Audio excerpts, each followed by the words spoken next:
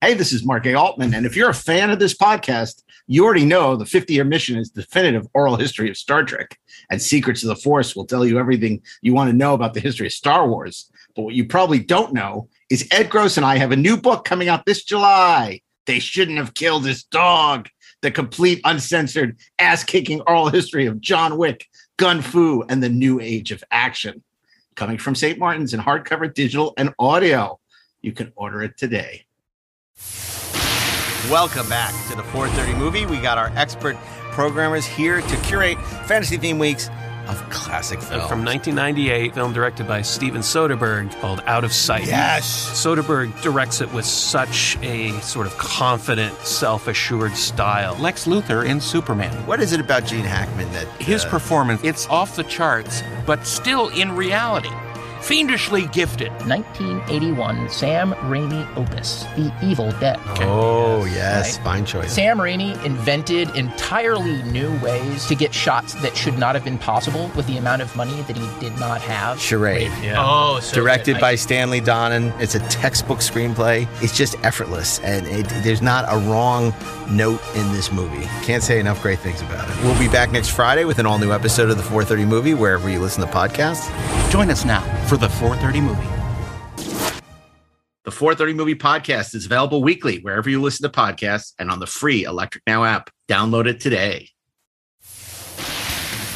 Hello and welcome to Best Movies Never Made, the podcast where we talk about interesting and infamous movies that never made it to or through production. Most of the time, the movies you're trying to make don't get made. Like 4 of them may happen, 1 of them may happen, none of them may happen, and I'll be attached to 3 more things by end of summer. Turn the script into something resembling like Unforgiven with Conan. Yeah. Sadly, the rights expired and the whole thing just like went away overnight. New episodes will be available every other Monday. We won't see you at the movies.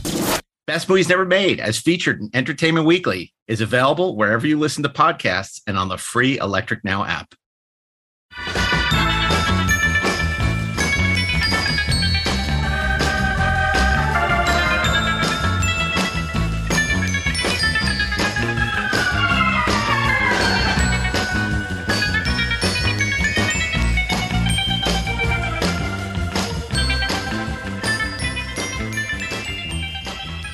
Hey, this is Mark A. Altman. And this is Darren Dockerman. And we are the Inglorious Treksperts.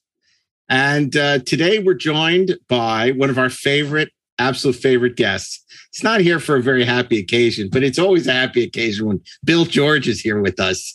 And he's back, and we're thrilled to have him. Hi, Bill. Hey, guys.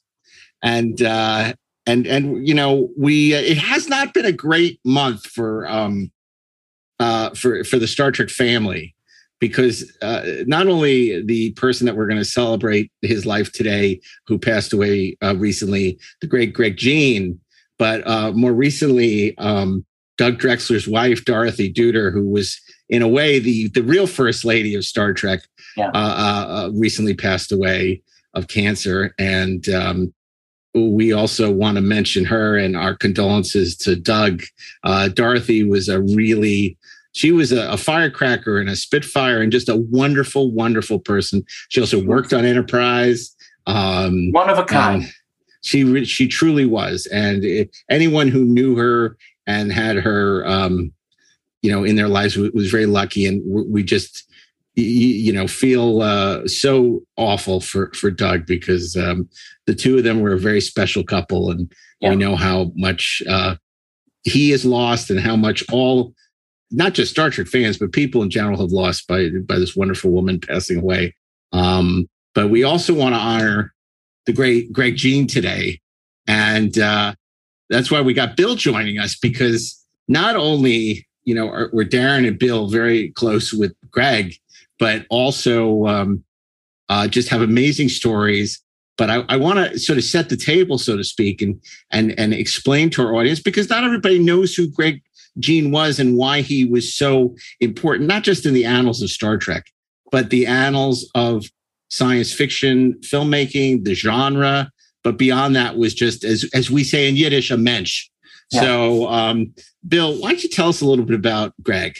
Well, I think Greg was like one of the original gangsta Star Trek fans. I think he was into serious fandom when the show was still on the air. Yep. And I heard rumors that he actually was able to go onto the sets at some point.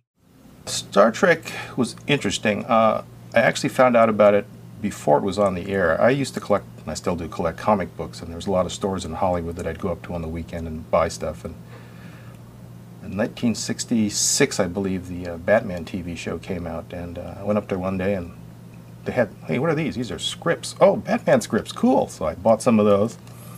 And as I walked out, this guy came up in a suit and he says, hey, did you buy those Batman scripts I sold those guys upstairs? I said, yes. And he says, hey, I got other stuff. And we hooked up for the next couple of years, and he'd sell me scripts from shows that weren't even on the air yet. And one of them was Star Trek. And I looked at that and, well, this is kind of interesting. What the heck does it look like? And finally, when it came on, I was like, wow, this is pretty cool. That was one of my last influences from the 60s. That, like, wow, that's pretty bitchin'. But he also was an avid collector. And I'm not sure which started first, the collecting or him working in the industry. But they were two passions that meshed very, very well. Yeah. He was an incredible talent. He built miniatures. That's how he started his career. I was lucky enough to work with him. He's worked with dozens of people over the years. I went to many conventions, not just science fiction conventions, but like collectibles conventions, autograph conventions, and he seemed to know everybody. This guy had so many connections everywhere he went. Super sweet guy, and just seemed to bring people together. But I think at the core of it was Greg's passion for miniatures and science fiction, and especially Star Trek. Yeah, absolutely. And yeah, he was there at ground zero.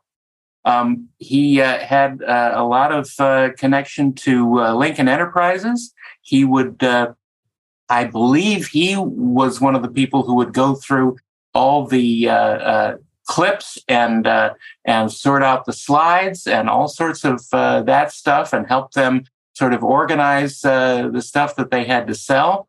And he was very connected to them, and also very connected to B. Joe Trimble, who, of course, was the sort of the leader of the grassroots fandom for Star Trek at the time, and led the letter campaign that saved it for the third season. Greg loved so much, so many things passionately.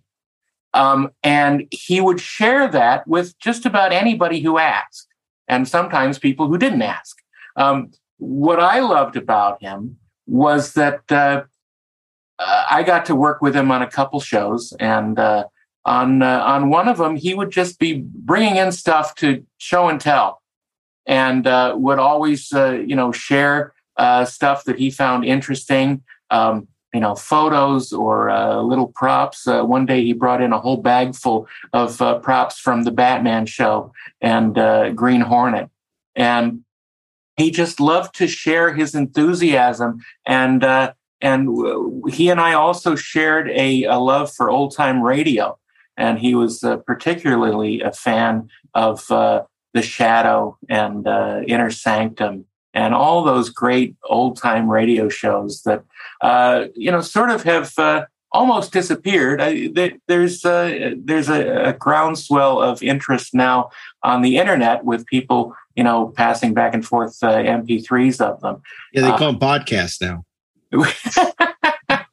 I mean, but that's really what these audio podcasts are. They're just old-time radio shows. Well, in some way, absolutely. Not what we're doing, but I'm talking. There is a huge interest in these fiction narrative podcasts, which have special effects and performances and music, and it's like listening to the old radio shows. Well, no one's got time for that stuff. But if they need Orson Welles, they know who to call. So you bring back The Shadow, and Maurice the Lamar. voice of Lamont Cranston. Lamont Cranston is played by Darren Dochterman. He could play all the parts. It's funny. I obviously I didn't know Greg as well as you guys did, but I remember, as a kid reading about Laser Blast and Starlog, and reading about Greg and thinking, wow, this sounds like a really cool guy, and what a cool story. And then, cut forward to I I don't know if I was writing for Cinefantastique or owned Sci-Fi Universe at the time or whatever. But, I got to spend some time with Greg. And, one of the things I'll always fondly remember is he sent me the greatest Christmas cards. He was famous for his Christmas cards, which were always these really sort of sexy 50s homages where he'd have like Robbie the robot carrying like a really voluptuous hot naked woman or something like that. And they were always, every year he sent the greatest Christmas cards.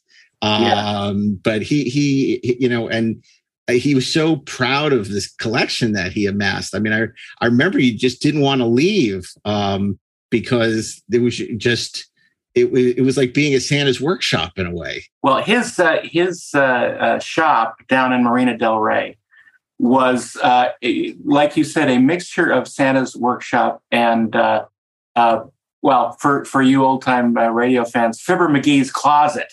It was jam-packed with all these things that he had collected over the years. He had one of the robots from Lost in Space. He had one of the spacesuits from 2001, and he had so many things that he loved as a kid. That like rocket men from Mars and things like that. That a lot of people had forgotten about, but he was sort of the torchbearer of a lot of this stuff. And as it turns out, a lot of this stuff came back into popularity later and became more known to people. And he had this stuff all the time in his heart and in his closet. Bill, how did he first enter your orbit? How did you guys, because you got started a little later than him, I think. But you worked on a lot of the same, projects during that sort of, benchmark era of the genre, great sci-fi movies of the late 70s and early 80s. Well, after Star Wars came out and I started making my own models, a friend of mine introduced me to the conventions in Los Angeles, the science fiction conventions. And back then, because of Star Wars, they had taken off and there were so many people there. But you know what? There also was Logan's Run. I remember that whole thing where they would have runs at night and there was this weird psychosexual component to it. Battlestar Galactica was really popular. It wasn't just Star Wars, but I would show my models at these conventions. And it was also a place for me to go and get reference because, of course, we did not have the internet back then. So if you wanted to know what the detailing was on the Millennium Falcon, you had to go and buy clips from the movie or stills, that kind of thing, or magazines. So anyway, I knew Greg from reading magazines.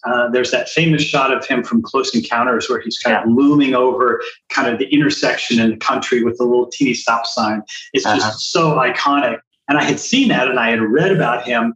And he walked by my table and I go, "Oh, hi, are you Greg?" And he was very gracious and friendly. And we talked. I never asked him for a job. I just talked to him about, well, what materials do you use?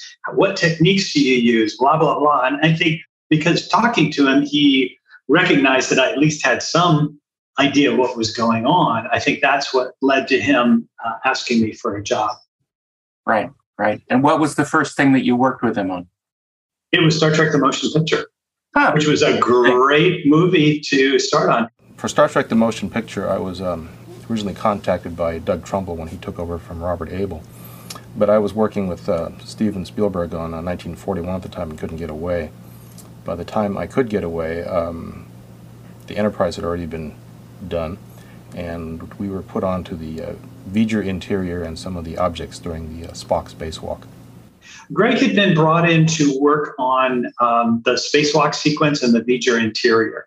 That was something that came in kind of late in the schedule. And I think that I started with Greg that summer. It was only like 3 or 4 months before the film was even out. Yeah, it was crazy when you think about it. Well, they had teams all over town working 24-hour shifts and trying to get everything done by that famous deadline. Did you get to work on the space lips? Yes, I did. Back then I wasn't in the union. It was highly unionized back in Los Angeles back in the late 70s. And I was hired as a production assistant. So the majority of my time was spent driving around, picking stuff up, cleaning the shop, doing support. But at night and on the weekends, I was able to go in and do some model making, some detailing, which of course, Greg knew that I was just really anxious to do. Sure. So that was an amazing opportunity. And what a great first project to be on. Like you said, it was round the clock. I got a really good idea of what movie making is like. Unfortunately, yes, that's true. Yeah, because exactly.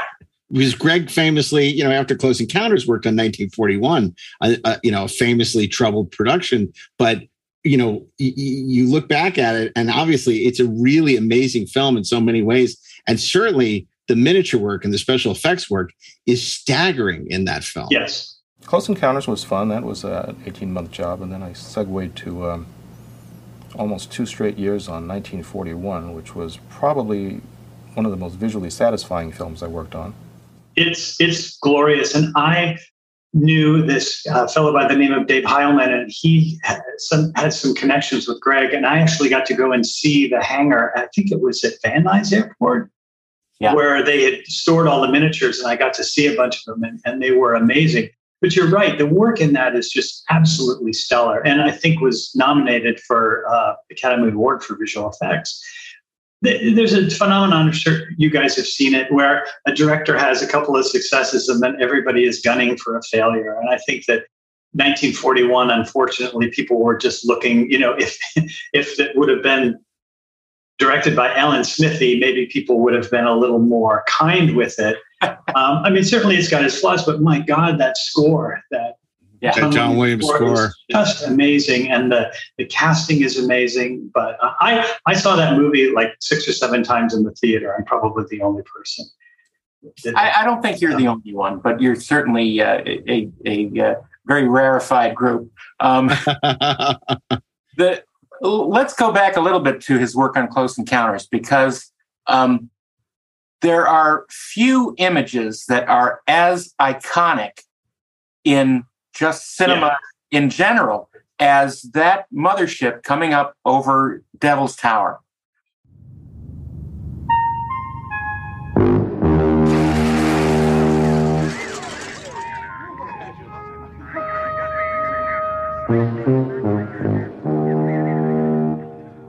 And not only is the mothership a model, but in that shot, Devil's Tower is a model as well. And it's just so well done that you don't even think of it as a model. You just think of it as the real thing. And the intricacy of all of the plumbing on that ship is so beautifully done. And of course, there are stories that even Steven Spielberg came in to drill holes in the pipes to make the windows. That may or may not be apocryphal, but it's a good story anyway. The amount of work that went in that, and I don't think he had a very big crew on that, because I think it went pretty fast, because the determination of what the mothership looked like happened really quickly after they stopped shooting, and they really had no idea what it was going to look like. But Greg's realization of that is so beautiful and logical almost. It looks like it is crafted from out of this world, but it is absolutely the imagery of it is completely realistic, and it's so magical of the way it reveals itself. It sort of lights up and the light patterns spread out over it. And it's just so beautiful throughout that whole end sequence. And I think that for as small as it was, the miniature, it wasn't more than like 5 feet across, I think. But it was so well done. And of course, Dennis Muren photographed it, and it looked amazing. But man, to be sort of connected with that and not be considered a magical wizard would be just unthinkable. It's funny because people say, you guys are so nostalgic about the days of, miniatures and, optical effects. And it's like, I just think about those iconic photos, like you said, of Greg holding, the ship, and all the photos of people like Bill, with the ships that you've built, and all these people in these that we grew up on that are so memorable. And now it's people pointing at computer screens, and it's just not the same thing. It's like, oh, look, there's a wireframe model. And it's like, as opposed to like holding something tangible that they built with their hands. And it's just, it's just remarkable. And there's something really relatable about miniatures. And it's one of the reasons I think people are drawn to them, because you can understand it. And in a way, that mothership miniature is a star. That was what was photographed and was in the movie. Yeah. Yeah. And of course, seeing it without the lights on is a very different experience. Absolutely. It's this gunmetal gray, but when the lights go on, it just comes to life. And, that was one of the things that Greg was so clever about and so talented, was figuring out ways to create something as complex as that without having to manufacture everything. I believe the shapes on that were cigar holders. There's very thin aluminum covers for cigars, and use those and drilled holes in them with neon tubes inside for the light. Right. Now, Bill, were you the one who told the story about how on the day that they were shooting, the destruction of Los Angeles in 1941, Spielberg suddenly decided he wanted to see people in the buildings, and how Greg basically had only a few hours to figure out a way to have people moving around inside these miniatures? No, I'd love to hear this story. So would I. I could have sworn it was you, but apparently not. I'm trying to remember who actually, because obviously there was such an outpouring of love for Greg when he passed, and I can't remember who was saying what, because there's this community of like-minded individuals, who are all celebrating his life. But I read that story, it must have been on Facebook or something. And I just thought it's so great. It's such a wonderful story of both inventiveness and ingeniousness. And obviously, that's the thing about filmmaking. It's just like, you have all this money, and yet it comes down to, you got a couple hours to figure out a solution, if that. Right. Make it work, because and that's a big part of it, is trial by fire. You get thrown in the pool and either sink or swim. I believe Greg was hired for like 8 weeks on Close Encounters, and it ended up being 18 months. And of course, he was on the list for the Academy Award nomination.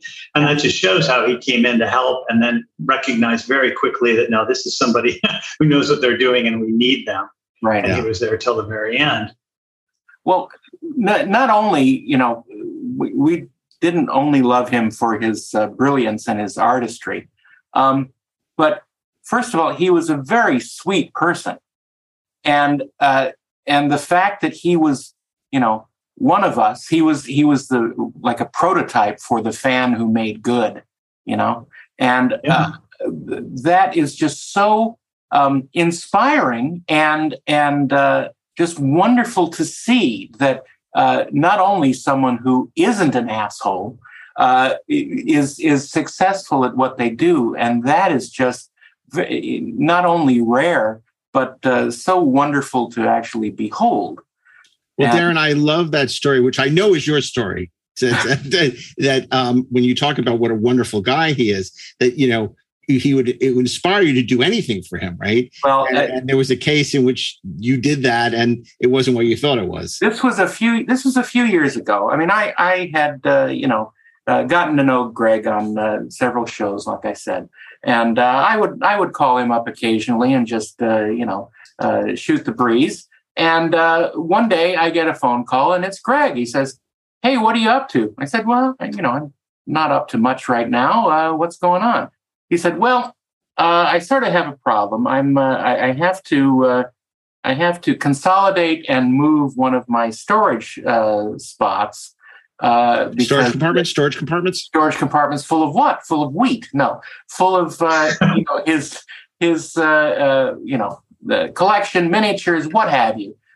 He had to close out this storage space because they were closing the facility." And so he said, "Look, I need your help. Would it be possible for you to rent a pickup truck and come down here and help me?" I said, "Absolutely. Of course I will." So I immediately drive over to U-Haul, get a pickup truck, and drive down to Culver City, where he was emptying out one or more of these storage spaces. I drive up there, and there he is. He has his own pickup truck that he's loading full of boxes and things. And so I get out and I help him move some stuff, and it looks like he's nearly done, actually. One space is empty and the other one is nearly empty. And I said, it looks like you're almost done here. Is there something else that you needed me for? And he says, well, yeah, kind of. Follow me. So I walk over to another space where he opens the big overhead door, and he says, "Look, I thought that I have this big thing here, and I thought that you would want to adopt it if you could." I said, "What?" And so he pulls the tarp over this, what turns out to be a big wooden drafting table, like a 6-foot long drafting table that you would see in art departments. And it was really well made. It looked like it was fairly old. And on one of the legs was a sticker that said "Property of Paramount Pictures." And he says, I sort of obtained this during Star Trek: The Motion Picture, and I don't have any more room for it. And I thought maybe you would want it. And that's the reason he asked me to get a pickup truck, because he wanted to give me this drafting table. And so, like I said in my post, he tricked me into him giving me a present, which is just about the sweetest thing anyone's ever done for me. And I still have the table. It's here. And my God, it's one of those physical connections to, something that I loved as a kid and wound up working on later in my life. And he knew what would be perfect for me.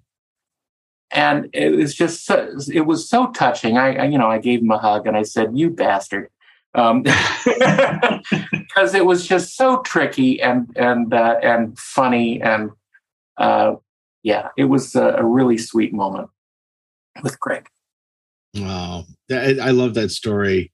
I mean, it really sort of encapsulates the goodness that was there. And it's funny, he was so modest, because really one of the great things in Star Trek history for many of us, we have him to thank. And he didn't want people to know for a long time. And of course, that was saving the master tapes of all the Star Trek recording sessions from 66 to 69, from those first 3 seasons of Star Trek. And for a long time, it had been thought that these recordings had been destroyed. If you recall, Southern Cross and Perez teamed up to record music from the original Star Trek overseas because they didn't have access to the actual music. And in fact, it was Greg who had rescued these from oblivion by took them out of a dumpster and kept them all those years until they would become useful again. And these tapes were bulky. They were big. And, he paid to have them stored and took really good care of them. And now we have this, pristine CD set from La La Land Records of all of the music that was ever recorded for Star Trek. And it's really magical. And we have Greg to thank. Yeah. I mean, to have those, that iconic, that classic music from Gerald Fried and Saul Kaplan and all that music we have because of Greg. And, obviously other people later on, like Lucas Kendall and the guys at La La Land, Mike and Matt. It's just, we're so lucky, and that, again, was the fingerprints of Greg JEIN. It's funny recording this session because it brought back a memory of Greg that I haven't thought about in 25 years. And I remember back when I was very young writing for Cinefantastic, I was writing about Star Trek VI. And I found the perfect lead to open the story. I wrote about this story, which is a true story. It's become sort of infamous, about how Adam Nimoy took pictures of a nude Kim Cattrall on the bridge of the Enterprise. And Leonard found out about it and was furious and just ripped up all the photos. And he thought it was like, complete bastardization. It was just, this is a sacred space. And he was very, very upset about it. The person who told me that story was Greg JEIN. And he certainly had a very twisted sense of humor. Yeah, but that would, look, I mean, obviously, I then went and got it confirmed by a second source, and it was true. But he was, now that you can talk about deep throat, after Mark Felt dies. Well, he was the deep throat for that story. we call him Deep Thrall. But I think for him, despite all the amazing models and miniatures and movies and people that he worked with, certainly one of the highlights, and again, a gift to Star Trek fans the world over, was what he did with Deep Space Nine: Trials and Tribulations. Picking up another ship, dead ahead. Can you identify it? Not yet, but it's close. Very close. Chief, I need that view screen. I think I've got it.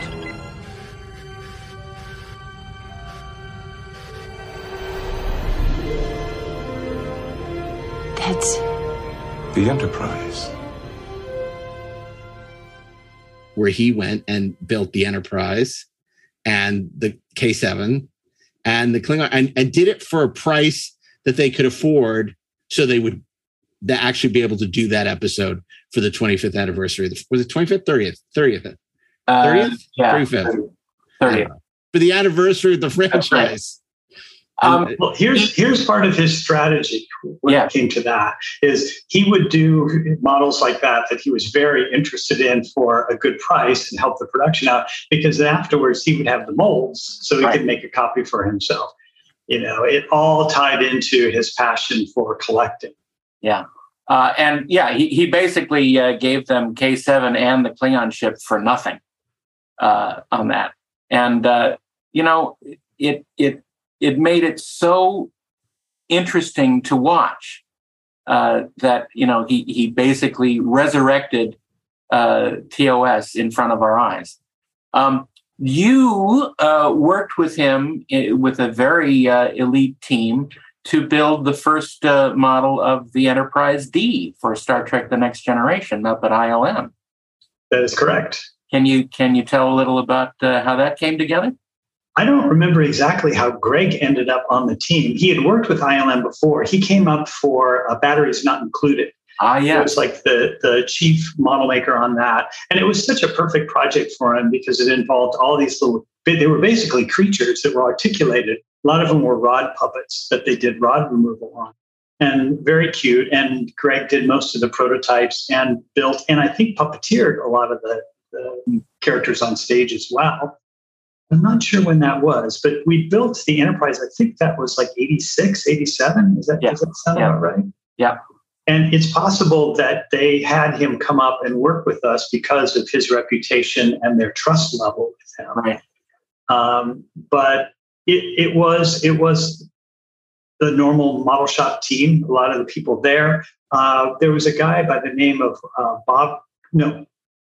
Bill Concannon, who had worked with Larry Albright doing Neon down in LA, and he just so happened to be up in San Francisco, so we were using him for that because that was a big component of it.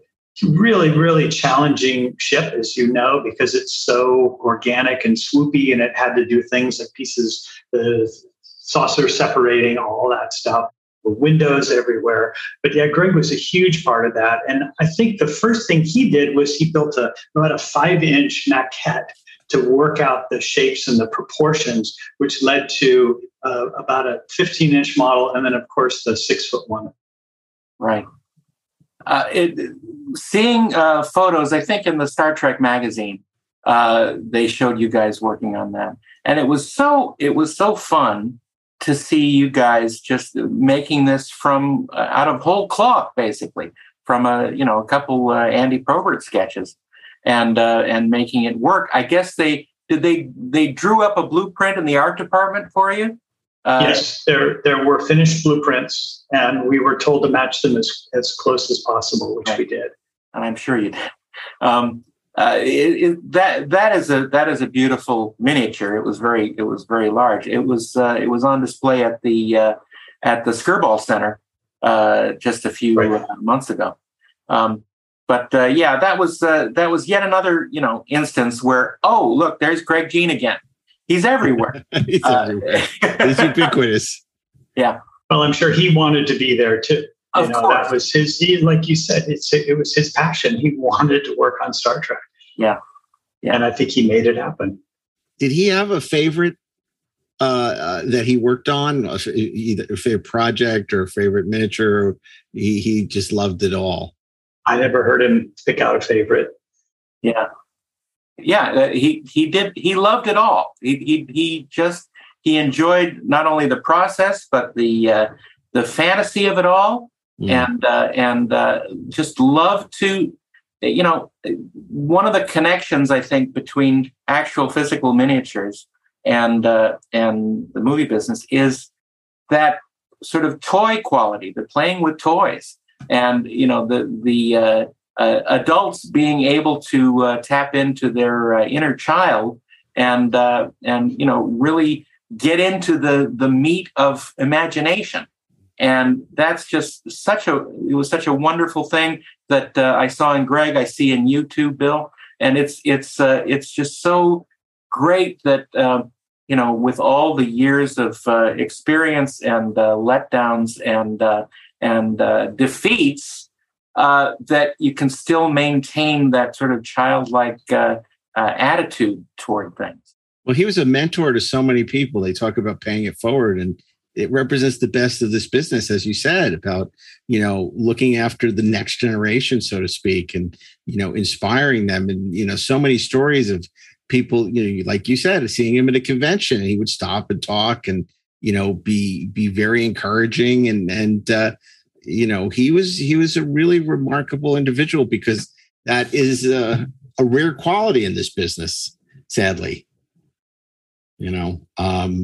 What do you, did he talk about the collection in terms of, obviously he had this extensive collection of not just genre memorabilia, but from other things. I mean, he talks about his prized possession being, his Laurel and Hardy. So can you talk a little bit about, amassing this amazing collection and sort of the impetus behind it and some of the great pieces that he had?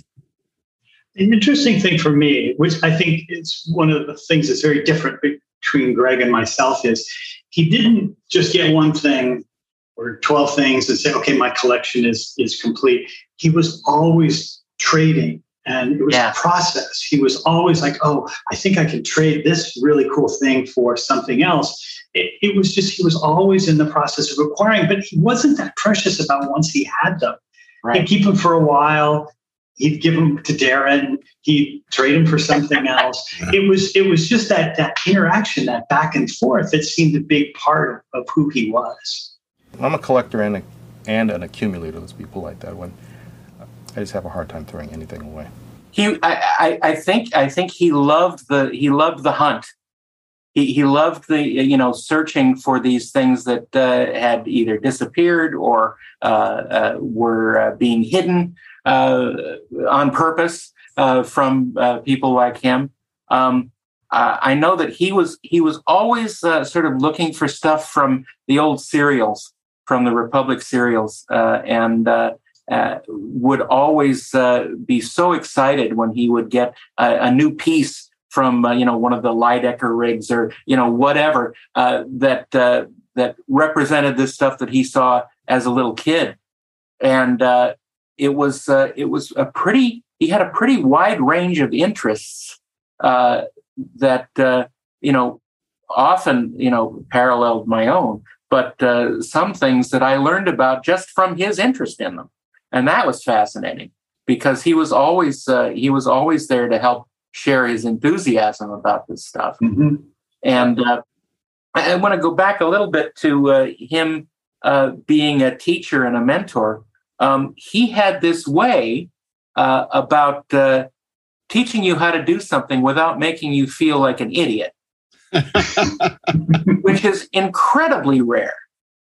And he was so patient that even when he got fed up with something, he would just sort of just sort of brush it off and go, I'll talk to you later.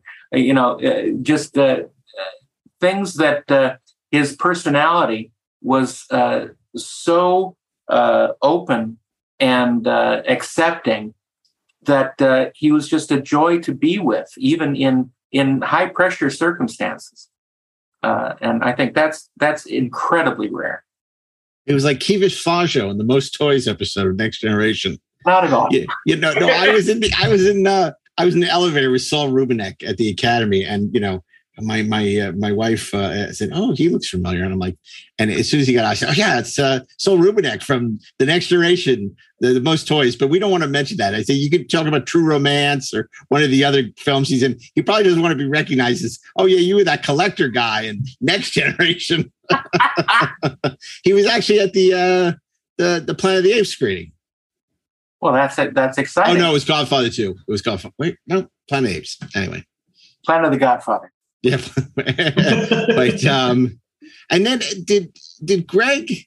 Because I know his brother directed. Because what did he do a picture? He wasn't interested in directing so much, but sort of shepherding other people's projects, helping other people realize their passions. I think Greg was an only child. I don't think he had any siblings. Oh, maybe. Yeah. Okay. Yeah, I think you're thinking about someone else. Okay. Yeah, I think you're right. But it's really, again, we talked about this outpouring of love for Greg, and this whole generation of fandom that has so much respect for what came before. It's really sad because when he did that episode Trials and Tribulations, it was all about respecting and honoring the aesthetic and everything and the process of what came before. And it seems like that's less and less important to people now.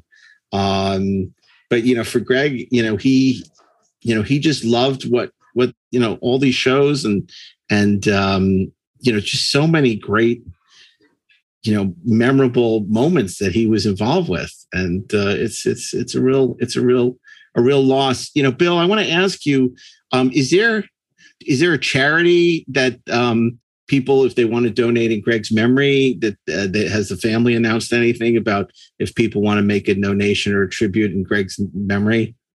They're suggesting you go out and have a really good dim sum meal in celebration of Greg.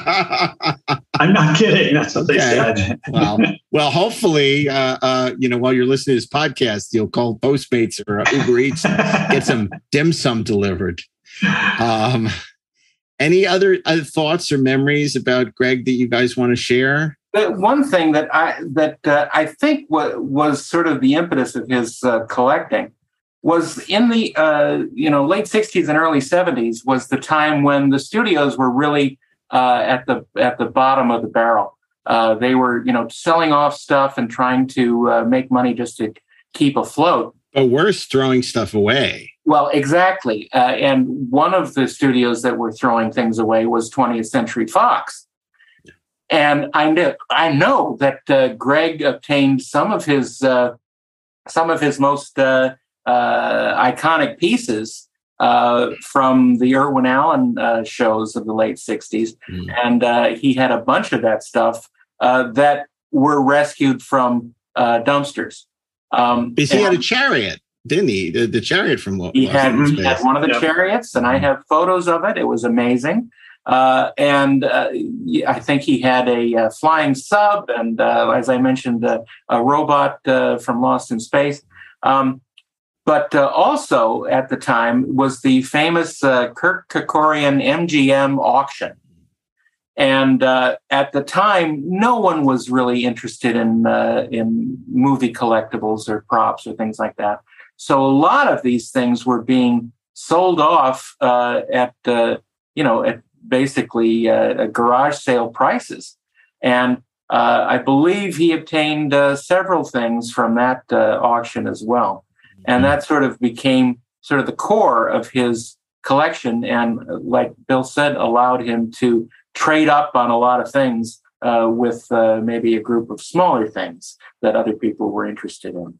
Yeah, there are these great tidal waves, like when obviously Fox, you sold off most of the lot to become Century City, when they got rid of a ton of stuff, because back in the day, all the studios kept all this stuff because they would recycle it in film after film after film. But there came a point where everybody started getting rid of it. When Kirk Kerkorian bought MGM, he wanted to recoup as much of his investment as he could. And one of the first things and they moved into smaller offices. But one of the things first thing they did was sell off as much of what they had in storage as they could. And a lot of stuff got destroyed and a lot of it got sold. And it was a total travesty.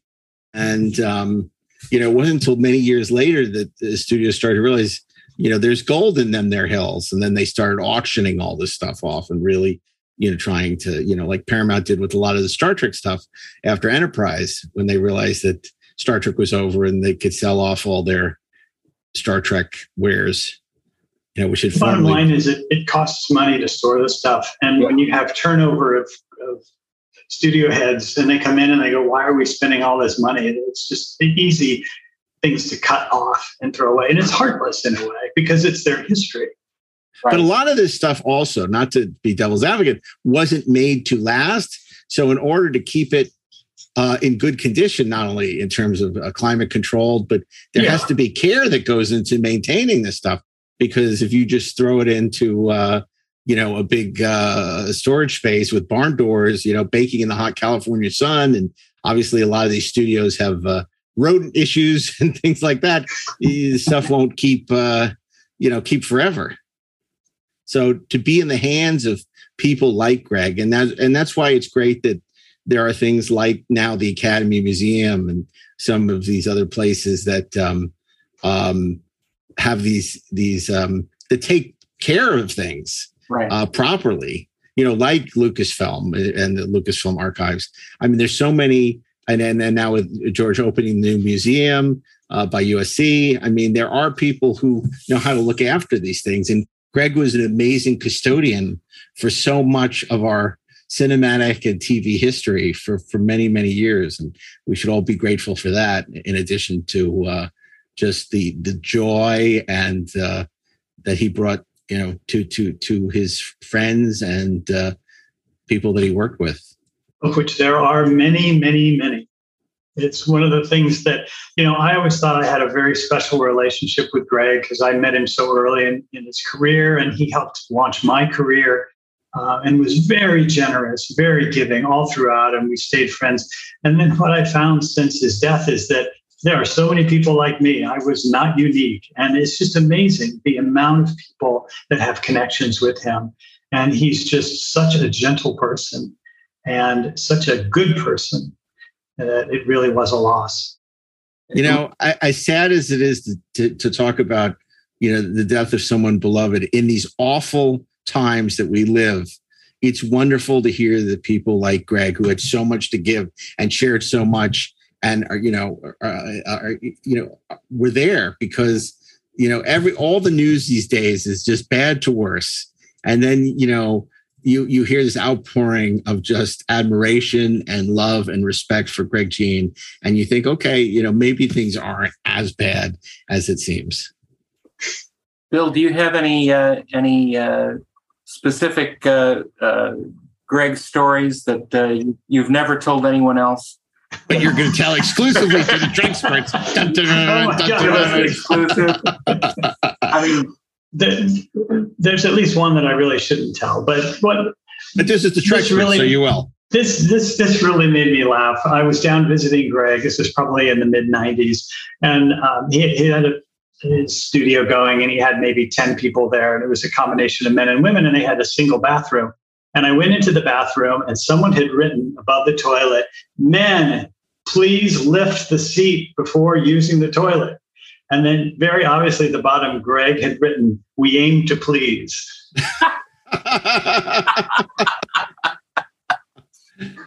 I just thought that was so great, Gene. Well, this is I'm so glad we did this. And Darren, is there anything you want to add to sort of button this conversation about Greg that, obviously to the people that are listening? He had an incredibly dry sense of humor that sometimes when he was making a joke, you didn't know it right away. And, minutes later you go, oh, okay, I see what he was doing there. But one thing, the first time I went to visit his shop, this was probably about 1987 or 88, maybe. They had been doing Next Generation for a few months, and there was some drawings of, I believe it was the Enterprise C up on the wall, but there was a little sign underneath this that. I'm sure it's okay to mention it now. The little sign. We aim to please? No. The little sign said the Star Trek Memorial turd polishing instructions. That was obviously an editorial note on whatever design was being built then. And but I thought that this was sort of one of my first connections to actual professional workers. In a job situation, and the fact that they could have so much fun sort of putting down what they were doing as being inconsequential and just sort of having fun with what they had to do, and that sort of attitude sort of helped me to understand to not take this stuff completely seriously, to have fun, do a good job. But don't be so uptight about everything. And we just sort of look to have fun and make everything the best we can on any project we work on. And I think that was one of the lessons that Greg taught me inadvertently. Yeah. I really wish we had Greg on the show. We had talked about it. By then he already was not, he wasn't able to be on the show. But it was one of those guests that got away, and I feel bad because it would have been great to have, Greg talk about his amazing career. I got to ask you, Bill, this has nothing to do with Greg Jein at all, but we have you on the show, which is a rare and joyful occasion. So I have to ask you, because I know what a huge fan you are of Space 1999. Have you gotten the new Moonbase Alpha Technical Manual? I have not. I've seen it, but I have not gotten it yet. It's great. Is it great? I don't know what's going on with the Space 1999 Renaissance, but two big books came out in the last, the Moonbase Alpha Technical Manual revised, and then there's this new book called Space 1999, the album, which also came out. That is, it's like an encyclopedia of Space 1999. I don't know who's buying this stuff. I mean, other than me, it's almost an instruction of how to store nuclear waste up on the moon.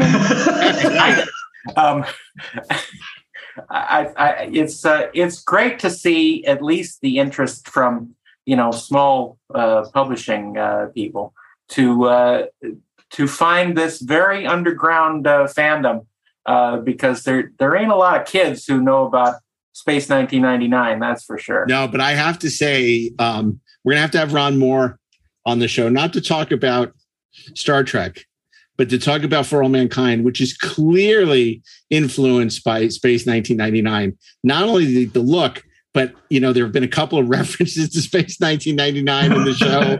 And I know when we interviewed him for the book, the So Say You Are book on Galactica, I said to him, I got to believe that those opening credits to Galactica are influenced by this episode of Space 99. He says, yes, that's where I got the idea. So clearly a huge Space 1999 fan. So I think we have to get him on the show, and we won't even talk about Star Trek. We'll just talk about Space 1999 For All Mankind, which I just started watching. And I've mentioned this before that I just absolutely love, but we'll talk about that another time. You just started watching from the beginning? I just started watching For All Mankind. Wow. Yeah, I didn't. For whatever reason, when it premiered, I was in production. I didn't have time, and then just never got around to it. And for whatever reason, I don't know what it was. Like 2 weeks ago, I said, "Oh, I should really watch this," and I watched the first episode, and I'm like, "Oh my God, this is great!" I binged the whole thing in like 2 weeks, and I love it. I absolutely love it. It's so smart and well done, and it breaks my heart because a lot of people don't know this. He was originally Paramount's first choice to run Star Trek, the new Star Trek. And what happened was he was under contract to Sony at the time. Now he's under contract to ABC, to Disney, but he was under contract to Sony, and Paramount and Sony couldn't make a deal. And I will tell you, the problem was not on Sony's end. Sony wanted a little bit of money to let him out of his contract, and Paramount wasn't willing to spend the money. And so Ron Moore did not end up doing Star Trek. Wow. And it is one of the great tragedies in Star Trek history that Ron Moore didn't get to do Star Trek. But he did get to do For All Mankind, which wouldn't exist had he gone on to do Star Trek. So we can be grateful for that, because I just think that show is so smart. And I just love it. I think for me, hearing the name For All Mankind, I think there was already a series about that. And then there was From the Earth to the Moon, which I just absolutely loved. But I thought, okay, I don't need to hear the story again.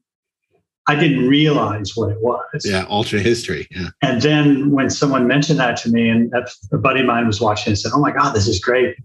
Matt and I watched the first episode, and like you, we were just completely hooked. Yeah. Such fantastic characters, such great acting. Yeah. Well, it's so inventive. And, just the sort of where history went left, they go right. And that's what I love about it, because it combines everything I love. It's like Star Trek, Space 99, politics, alternate history. It's like, it's great. I love, sort of little things like, Chappaquiddick never happened because, Teddy Kennedy didn't go to, New England then and just stayed in Washington and ended up becoming president. And it's just it's so clever. And the way it integrates real life, the way it uses sort of the newsreel footage of Reagan and just, so interesting. And, it's just really smart. And, there's some soap opera beats that aren't the best, but the sci-fi and the characters are so interesting. I've never liked Joel Kinnaman more than I like him in the show. But the whole cast, the whole ensemble is fantastic. It makes me think, what if some of the hardware there will become available to be included in the Sci-Fi Air show? You never know. Oh, I love that sci-fi. The guy who runs show. it's really lazy these days and doesn't want to do that much work. So I don't know. Well, I find that hard to believe. Well, are you doing any panels down in San Diego, or are you just going for fun? I'm going for fun. Okay. Going to spend money at the show. We're going to be down there. We're doing the Trexperts. We're doing our Inglorious Trexperts panel down there on Friday. So what time? What time? I don't think we're allowed to announce it, but I'll tell you when we're done. Okay. They say don't until they announce the schedule. We're not supposed to talk about times and rooms, but we can talk about the fact that we have a panel. So we just announced it. The Inglorious Trexperts Live will be there on Friday. On Friday, but on Friday, but not on Tuesdays. Oh, are we still live? I thought we were off. Oh, yeah, we're still going. We just can't stop. We can't stop the podcast. But maybe we should wrap up now. So, Bill, thank you for doing this. This was so important. Absolutely. And you knew Greg for such a long time. So he was a really good friend. And one of the things that it's good to be reminded of this now and again is, don't take your friends for granted. And I just wanted to say, I love both you guys, and I'm so happy we're friends. And keep on trekking. Ingloriously, of course. Which would be perfect if we hadn't, but we didn't do the rest of the outro yet. We got to talk. We got to thank our sound mixer, Mark Rivera. We got to thank Bill Ritter, Natalie Biscali, Peter Holmstrom. We got to say there's an entirely different podcast, Inglorious Trexperts, that you can listen to on the weekend. And then there was also rate us 5 stars on the Apple, Spotify, and all that stuff. And then we're on social too, so check us out there. And Mark has a new book out. I don't know if we mentioned that, but those are the highlights. And other than that, we want to wish you good luck, and we want to thank Bill for being here. And on behalf of Bill, Darren, and myself, Mark Altman, now go. Now you can say it. You can say the words. Keep on trekking. Oh, keep on trekking. Ingloriously. Of course. Thank you. We're done. That was terrible. Can we do another take?